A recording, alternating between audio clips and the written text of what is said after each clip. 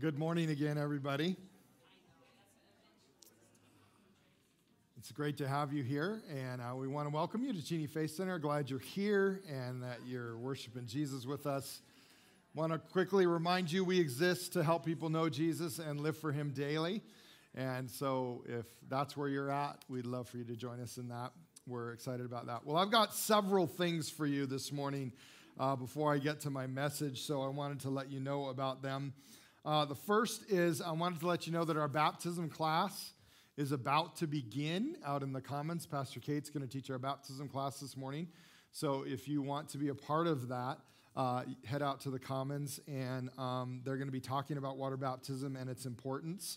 Let me remind you really quickly of our policy about water baptism, because next Sunday we will be doing water baptism on Easter, and we'll also be doing open water baptisms as well. But we wanted to remind you about our policy that we ask that kind of our age there is 12. So if you're under 12, we ask that you attend the baptism class and that you talk to pastoral staff with your parents in order to get water baptized. We do that because one of my heart's desires is that those really important moments in our faith, we remember them well.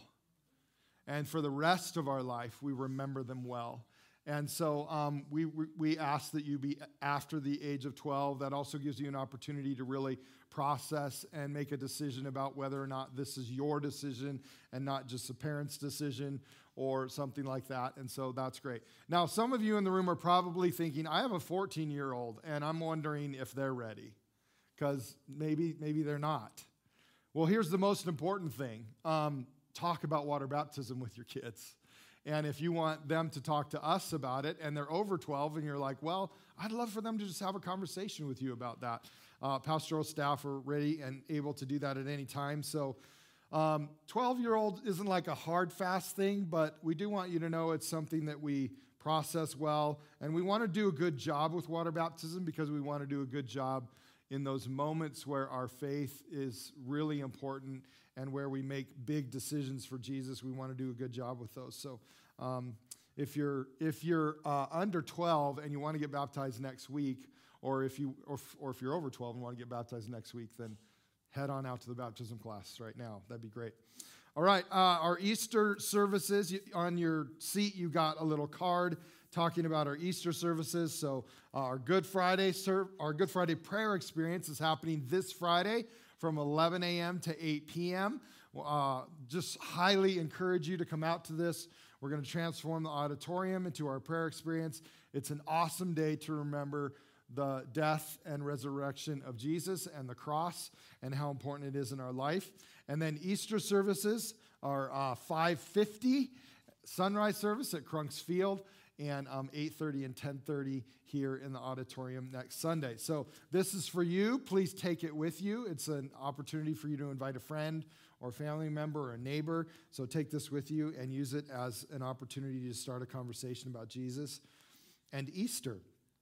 I also wanted to give you an opportunity to see our new council, our new church council. Last week, we voted on our new council and ratified the 3 new individuals on our council. So on the screen, you will see our new council made up of 6 individuals: Dwayne Isaac, Tyler Jakewish, Tracy Prophet, Patty Prier, Jason Smedley, and Kelly Ward. Do you mind, can we just give them a hand for serving our church and just doing a great job to keep us fiscally sound and accountable, but also just helping us stay on mission for Jesus. That's really important, and they do a great job of helping us with that. So that's your current church council and will continue to be for the year. All right. Lastly, I want to talk about an opportunity for us this morning to take an offering for Ukraine. We talked about this last week and have been heading to this Sunday as an opportunity to take an offering for Ukraine. As you know, most of us know what's going on in Ukraine, so I don't need to explain all that. But we have a part of our denomination called Foursquare Disaster Relief. And whenever there is a disaster in the United States or around the world, Foursquare Disaster Relief tries to get involved. And mostly the way they get involved is by the local church helping local people in the area that local church is geographically. And as they do that, they get to care for the needs of individuals, which there are many in Ukraine. And they also get an opportunity to share the gospel of Jesus Christ with people in that area that has had a disaster. And many times that's an opportunity to talk about Jesus because we get shaken up a little bit, and it's an opportunity to just hear the gospel. And so we want to take an offering for that this morning. And the way we've set that up is when you go to our website, cheneyfaithcenter.org, right when you go there, there will be a screen that you can click on or that you can press if you're on your phone, and it will take you right to the Foursquare Disaster Relief Push Pay website where you can give to Foursquare Disaster Relief. So if you want to do that right now, you can, or if you want to do it later, you can as well. But we wanted to make that available for us this morning because it's such an important opportunity for us. And it's also a great opportunity because we have several churches, Foursquare churches in the Ukraine and in Russia that are partnering together right now for the gospel. They've always been partnering together, and now they're doing it even more. And so I want to highly encourage you to do that and to give and to be the hands and feet of Jesus extended to that part of the world that is suffering greatly. And so if you'd like to give, you can do that right now as we get started with my message, or you can do it after church, all right? Well, grab your Bible this morning and open it to Matthew chapter 21. Matthew chapter 21. We're in our series called Do I Trust God? And this morning we're going to look at a section of verses in Matthew 21, and it's about Jesus entering Jerusalem just about a week, 5 to 7 days before his death and resurrection. And it's this traditional celebratory moment that Jesus rode into Jerusalem.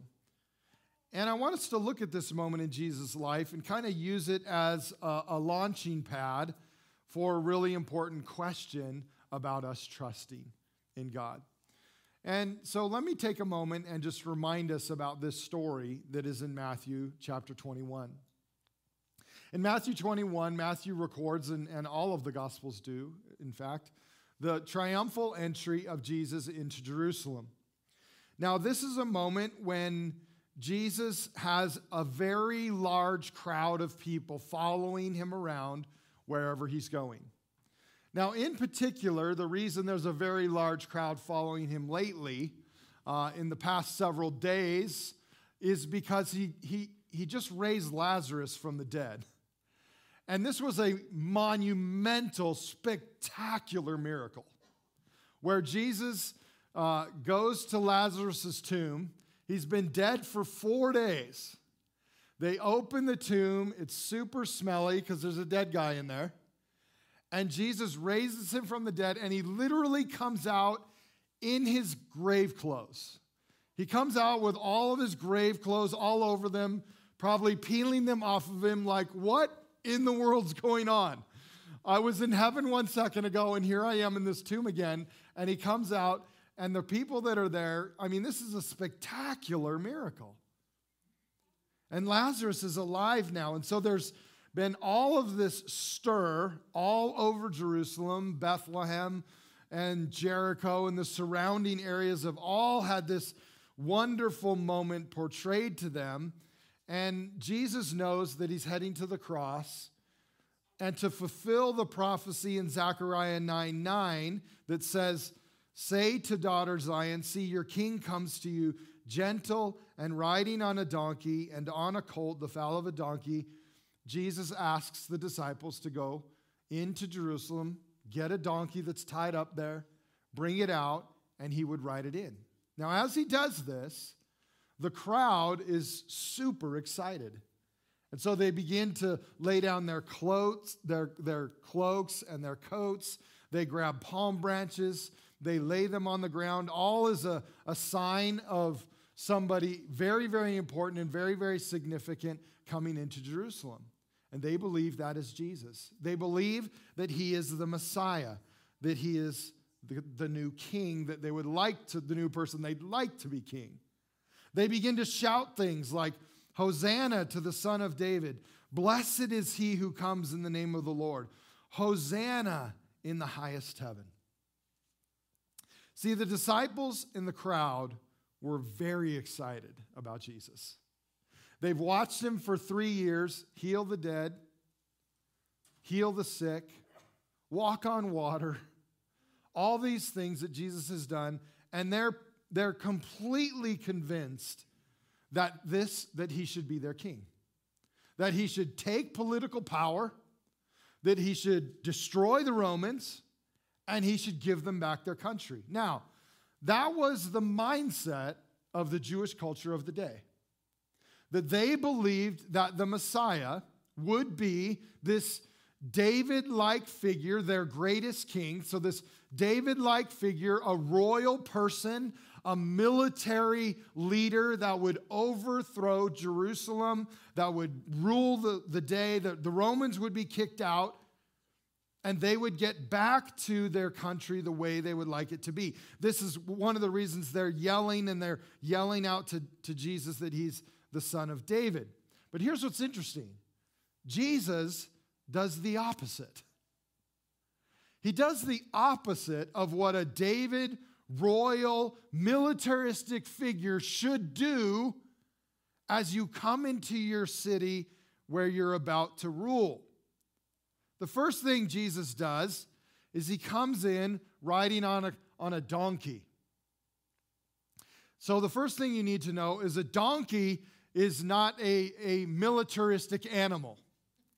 You didn't ride a donkey into battle because donkeys were, for one, frustrating and hard to ride. But for two, they weren't really battle ready. And so if you were going to come into Jerusalem, Jesus should have come into Jerusalem and riding a large, stately horse, one that would be snorting out of his nostrils, and Jesus would be straining to hold him back because he's such a powerful animal, and he would be making this statement of power and superiority over the enemies in Jerusalem, in particular Rome, and he's ready to take over and to overthrow them, but he doesn't. He comes in gentle on a donkey. And so in this moment, we're reminded that this is a good example that as people, we can often think the opposite of what God is thinking.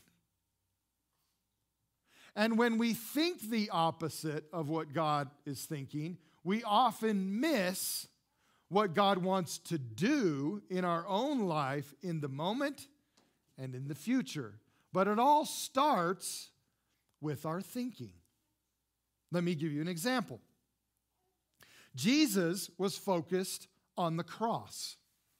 The people were focused on the throne.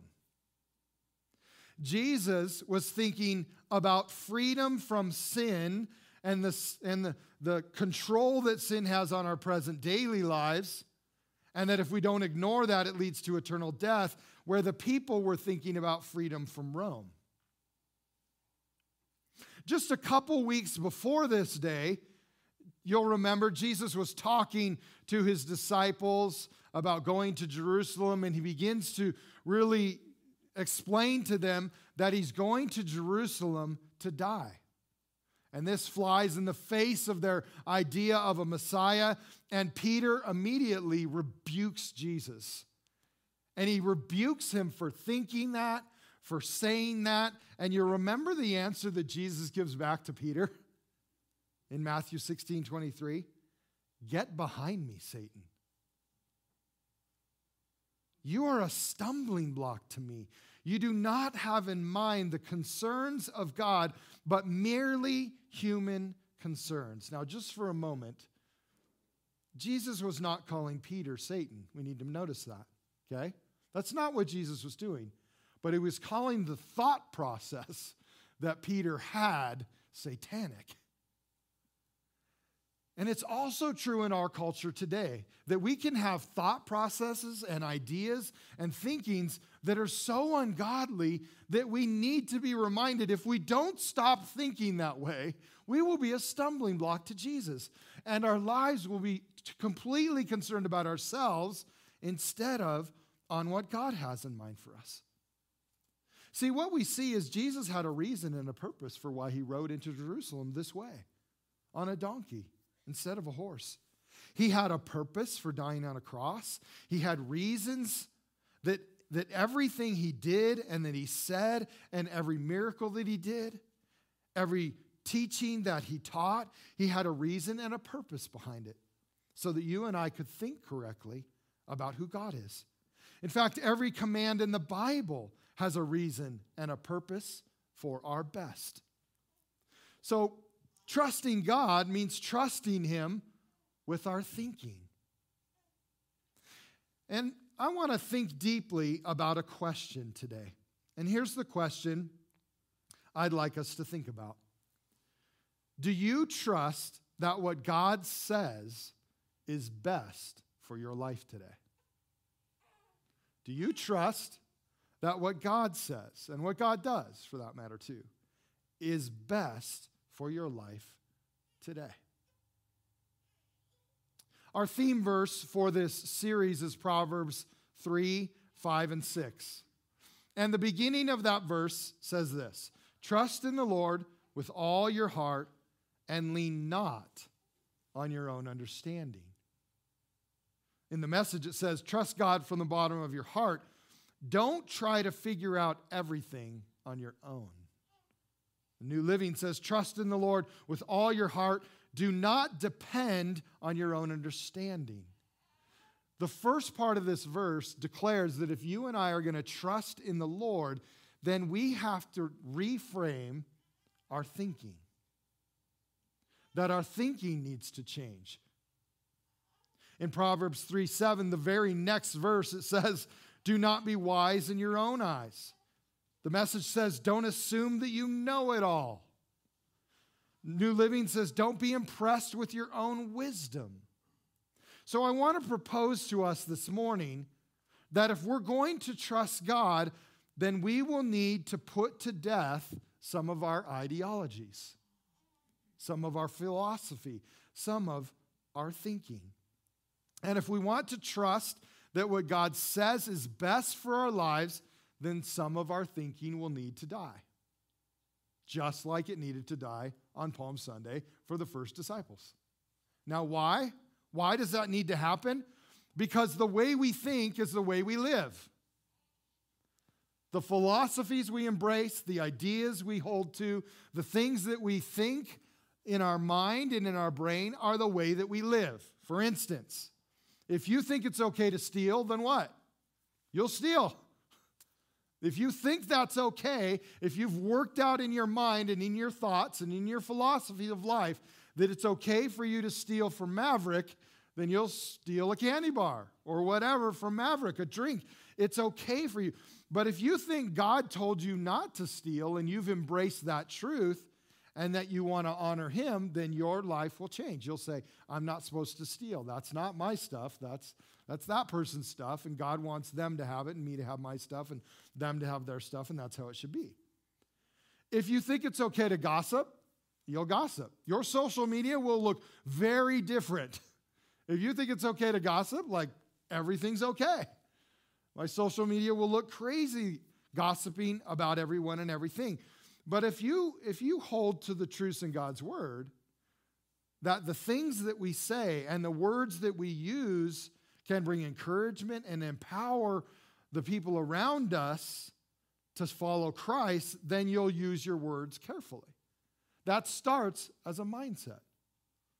If you think, you know what, credit cards are awesome, I think they're the greatest thing ever, then you'll be in a lot of debt. And you'll struggle financially. See, the way we think about every subject will affect how we live. And so God has laid out his word, and God has given us thoughts about every subject in the Bible. Did you know that? Did you know you can read through the Bible and find all kinds of things about what God thinks and what God wants for our lives? You'll find things about money and marriage and gender and sex and sexuality and community, the words we use, what we watch with our eyes, violence, the poor, culture. All of those things are in this book. All of it. Helping us understand what God thinks. So when we read about all these subjects in God's Word, a good question for us is, do you trust that what God says is best for your life today? Back to Peter for a moment. Peter had a way of thinking about the Messiah. And his mindset didn't include Jesus dying on a cross or dying at all. And so Peter's thoughts were very different from Jesus' thoughts. And I don't think any of us want to hear Jesus say to us, "You're a stumbling block to me." Or you don't have in mind the concerns of God, but merely human concerns. And I don't want to be a stumbling block to Jesus, and I don't think anybody else in here probably wants to be that either. But the reality is, there can be times where you and I can think differently than God does, and we got to work that out. Now, you say, "Well, Pastor Mark, I think I've got it all figured out." Really? Peter hung out with Jesus for 3 years every single day, and he still had some things he needed to work out. And so it's probably true that each of us in this room have some things we need to work out. And that's okay. God's patient and kind. But this morning, I think it's appropriate for us to say, if I'm going to trust God with my future, I'm going to trust God with my life now, then I have to think like God does. Because I want to have the concerns of God in my mind, not only human concerns or my own concerns. Now, thankfully, Peter got his thinking figured out after the resurrection of Jesus, because it became very apparent after Jesus rose from the dead. Oh, that's what you're doing. Well, that was really cool.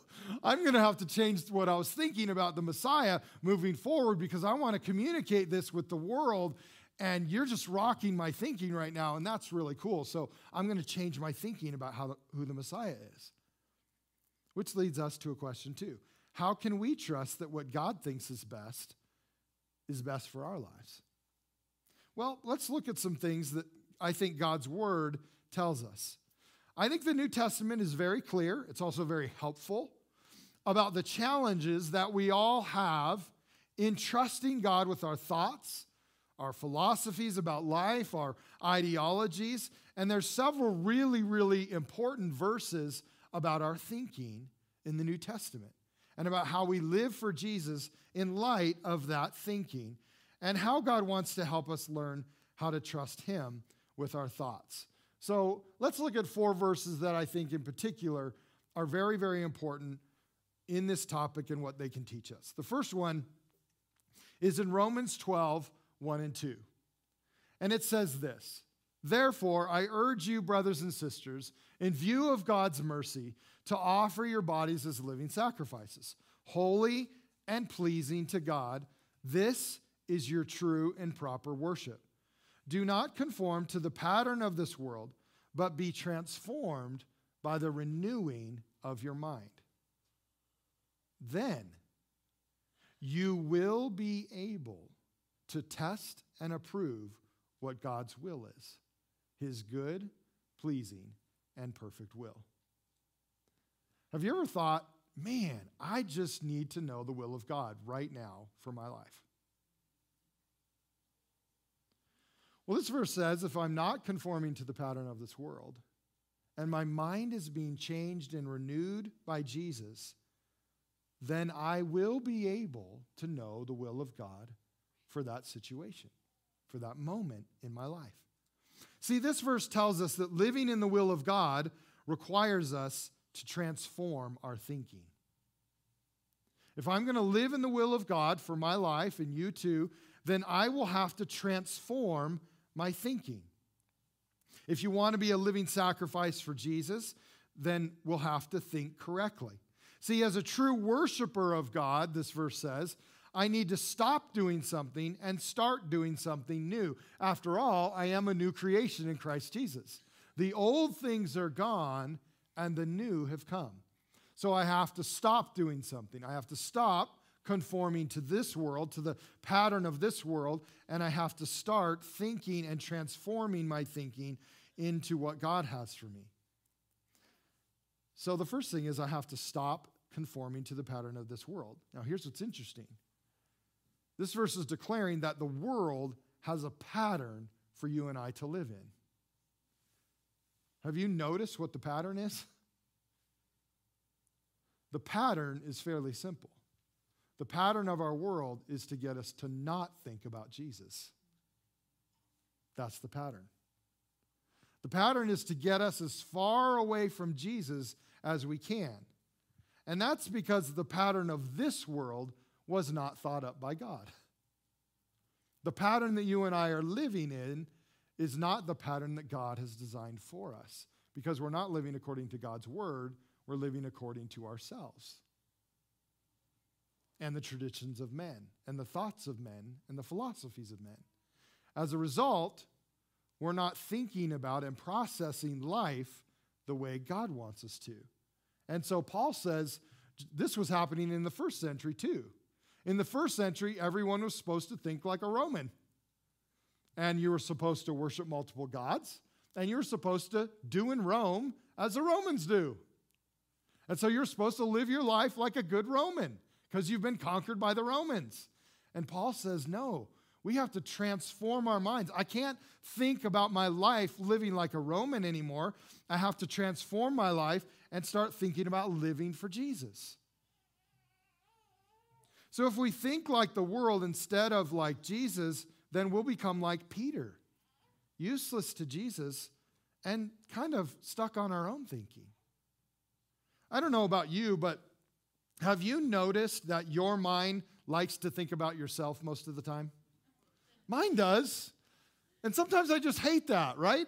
Like I'm always so selfish. Why am I thinking about myself right now?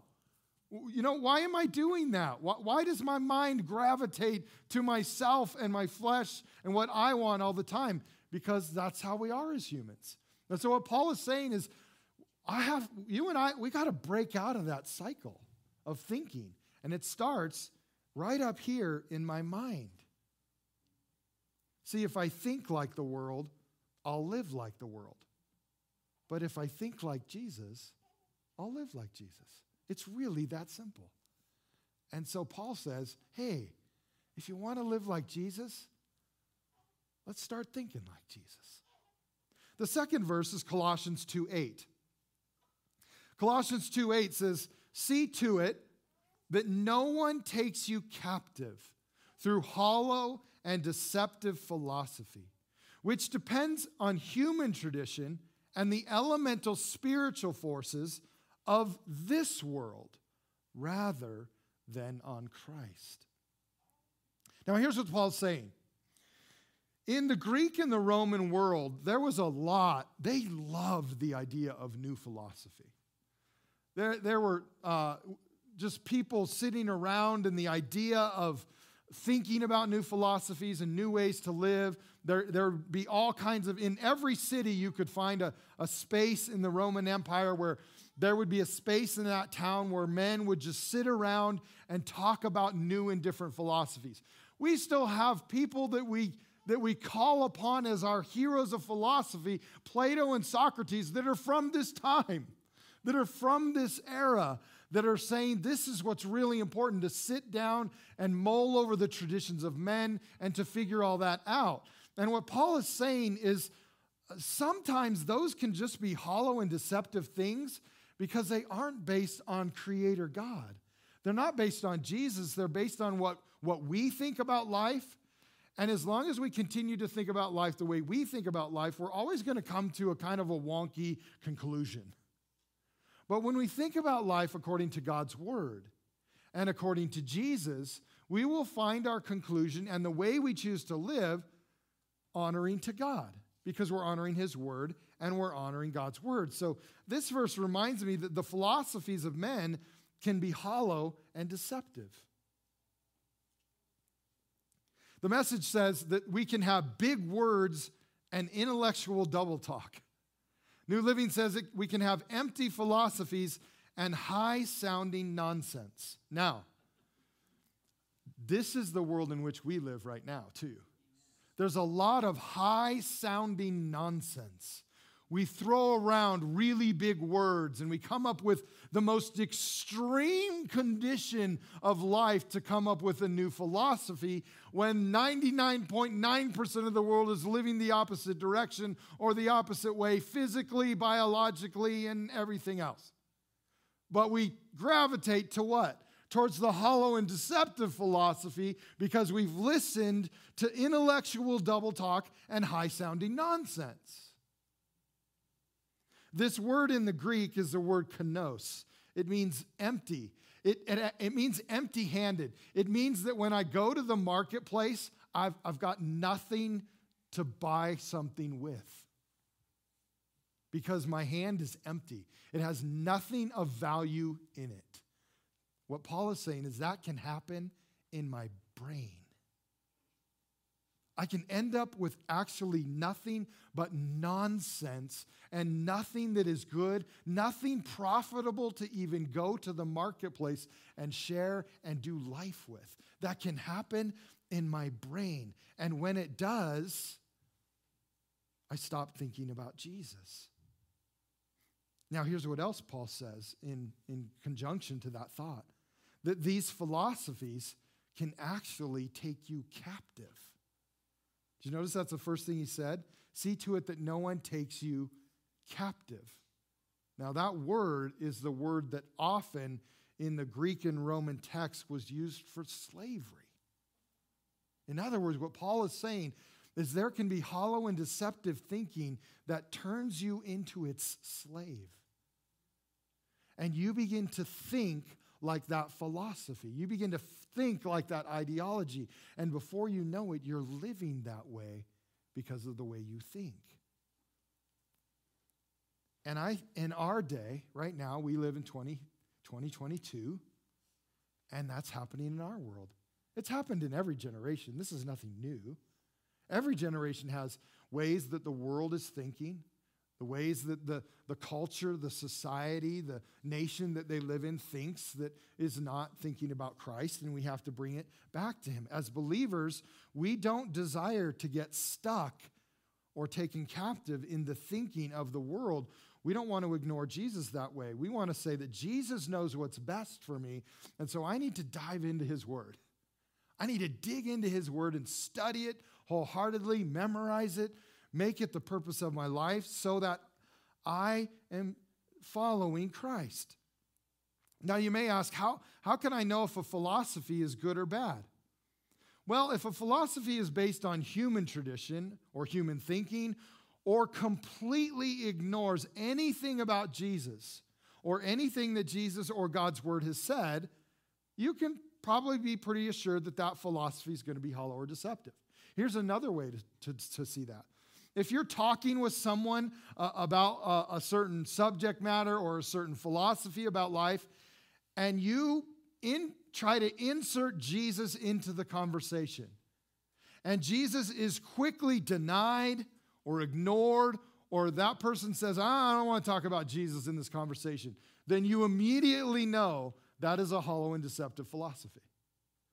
If they don't want to bring the truth of God's word or the truth of Jesus into the conversation, then you can be pretty assured that that philosophy is not of Christ. 1 Corinthians 3:19 says, the wisdom of this world is foolishness in God's sight. Proverbs 1:7 says, the fear of the Lord is the beginning of knowledge, but fools despise wisdom and instruction. In other words, conversations that you want wisdom and knowledge to be at the center of that conversation, then you have to bring in God to that conversation.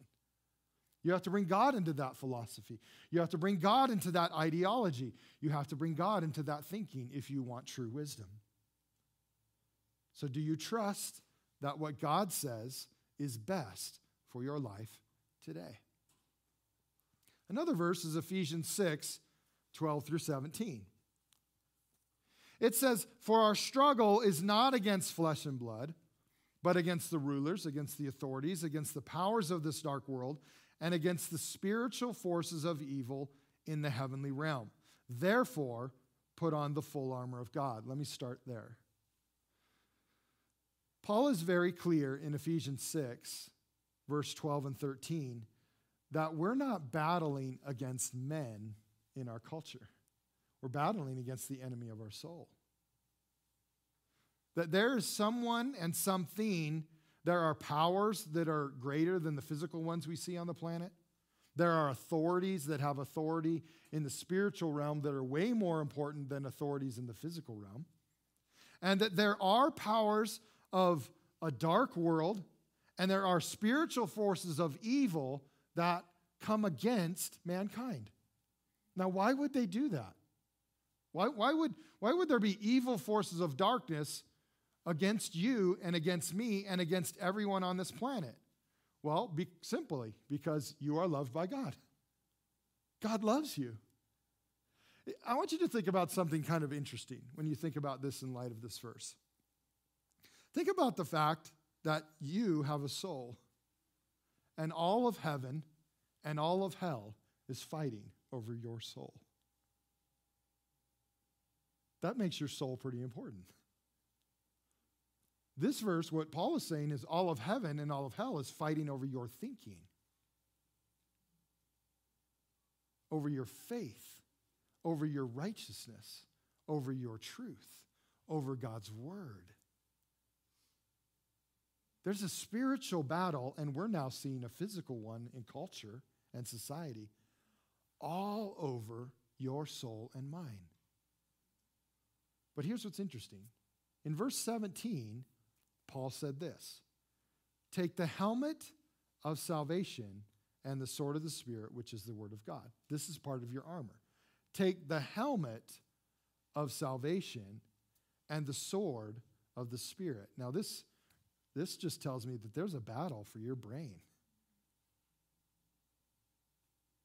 Right now, in our life, there's a battle for your brain, for your thinking, for your philosophy, for your ideology. The enemy of your soul wants you to think like he does so you never live like Jesus. Now, for a long time, I would study this section, and I would always think, why did Paul say that the article of spiritual battle that covers my brain is the helmet of salvation? Like, why didn't he call it the helmet of wisdom? Like, because I'm supposed to think wise thoughts, right? Why didn't he call it the helmet of Christ, or the helmet of knowledge, or the helmet of good thinking, good thoughts, positive thoughts? The helmet of positive thoughts. That's what it should be. Why did Paul call it the helmet of salvation?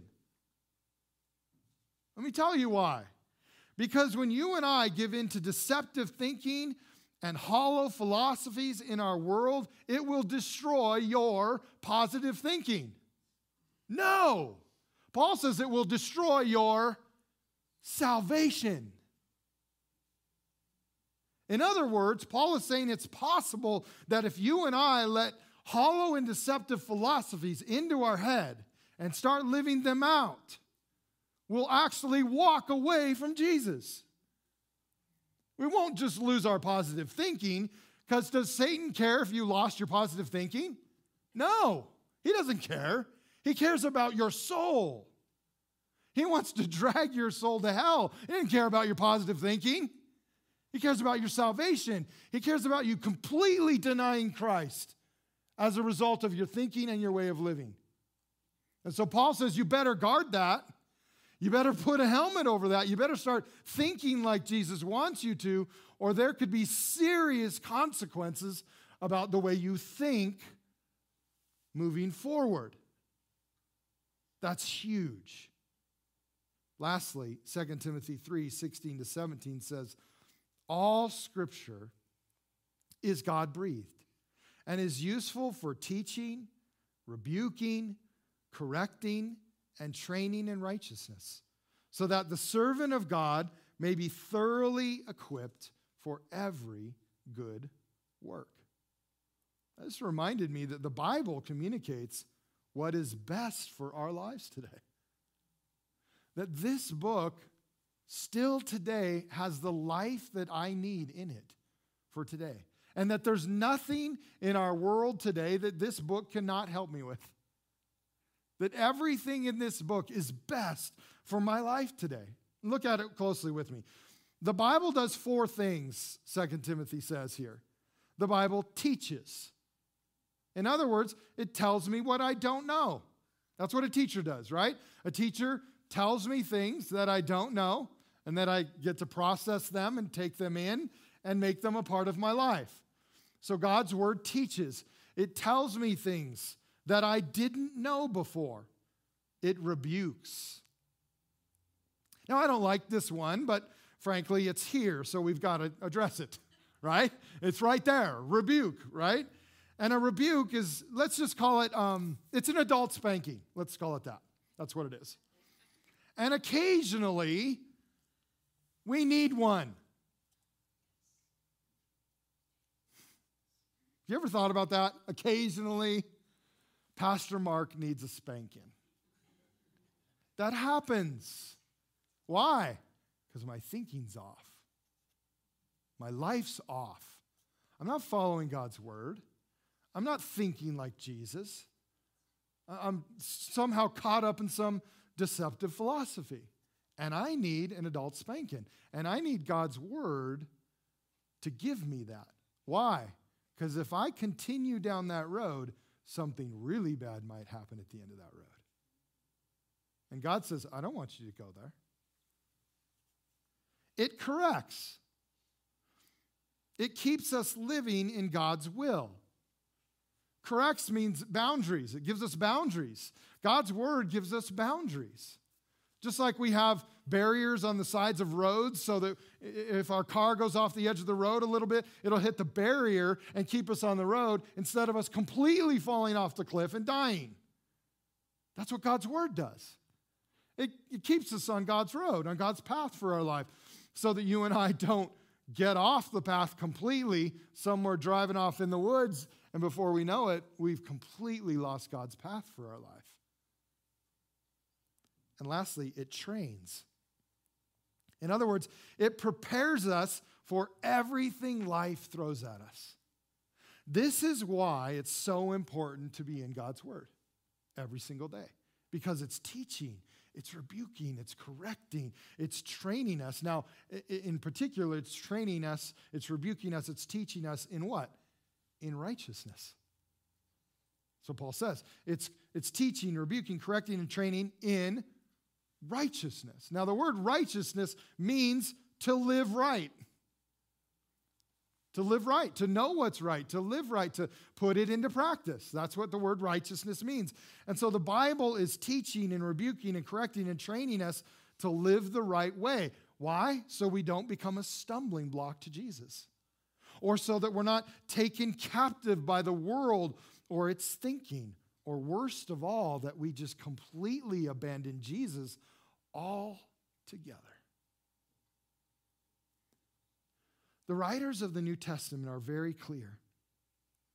And the writers of the New Testament, way more than anywhere else, we see them talking about what's happening in our heart, but what also is happening in my mind. Because we know that this space between my head and my heart, it's probably the longest distance on the planet.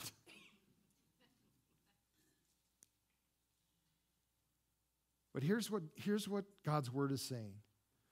I've got to get God's word, Jesus' thinking, God's thinking, the Holy Spirit's thinking. I've got to get them in my head in the hope that the Holy Spirit will help them gravitate to my heart, and that will become the person I am. And I'll understand my identity, my purpose, my value.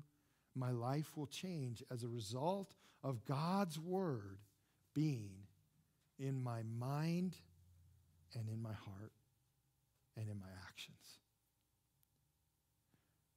Now, that's not easy to do today, is it? It's not easy to do because we have so many things right now being thrown at us to think about in the opposite direction of Christ. But my challenge to you this morning is to keep it simple. Think like Jesus, and you'll live like Jesus. And so I want to encourage you as we head towards Easter, would you just take this week, because probably this week you'll go through the processes of your normal weekly life, and think about what you think about. What do you look at on your phone? What do you watch on TV? What do you process through the day? What social media are you letting in? All of that adds to our thinking, and it can change our thinking. It can mold and shape our thinking. What education are you letting in that's beginning to change your life? Think about all those things this week as we head towards celebrating Jesus' death and resurrection. And let's answer this question. Do you trust that what God says is best for your life today? Would you stand with me?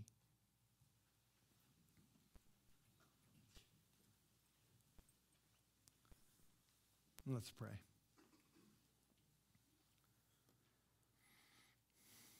Jesus, we just want to say thank you. I thank you for the cross and the resurrection and the outpouring of the Holy Spirit that you've given us. I thank you for those things because they're exactly what we need right now in 2022 to live for you, to think like you did. And thank you for your word. Jesus, the Bible is so precious. It's exactly what we need in our life today. I pray that you would help every single one of us in this room to let God's word teach us and rebuke us and correct us and train us. Would we become people that just have a fire for your word, for its truth, for what it tells us about how to live today? That we would go to God's word to find answers for every specific situation we find in our world.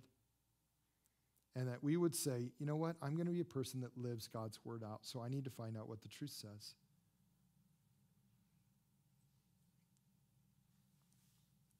Lord, help us to be people that in the midst of this spiritual battle that we're in, that we find ourselves winning it because we've put on your armor. We've put on the helmet of salvation, the breastplate of righteousness, the belt of truth, that we have the sword of the Spirit, and that we use your word daily to win the battle for our mind and our hearts as we live in a world that is growing increasingly against you. Would you help us to stay focused on you throughout the day, and may that start by hiding God's word in my heart that I might not sin against you. We give you thanks and praise and ask you to be with us all this week as we move towards celebrating your death and resurrection. In the name of Jesus we pray. Amen. Amen. Well, thanks for being here this morning. It was good to see all of you. Always remember, Jesus loves you very much. So do Kate and I. Have a great week.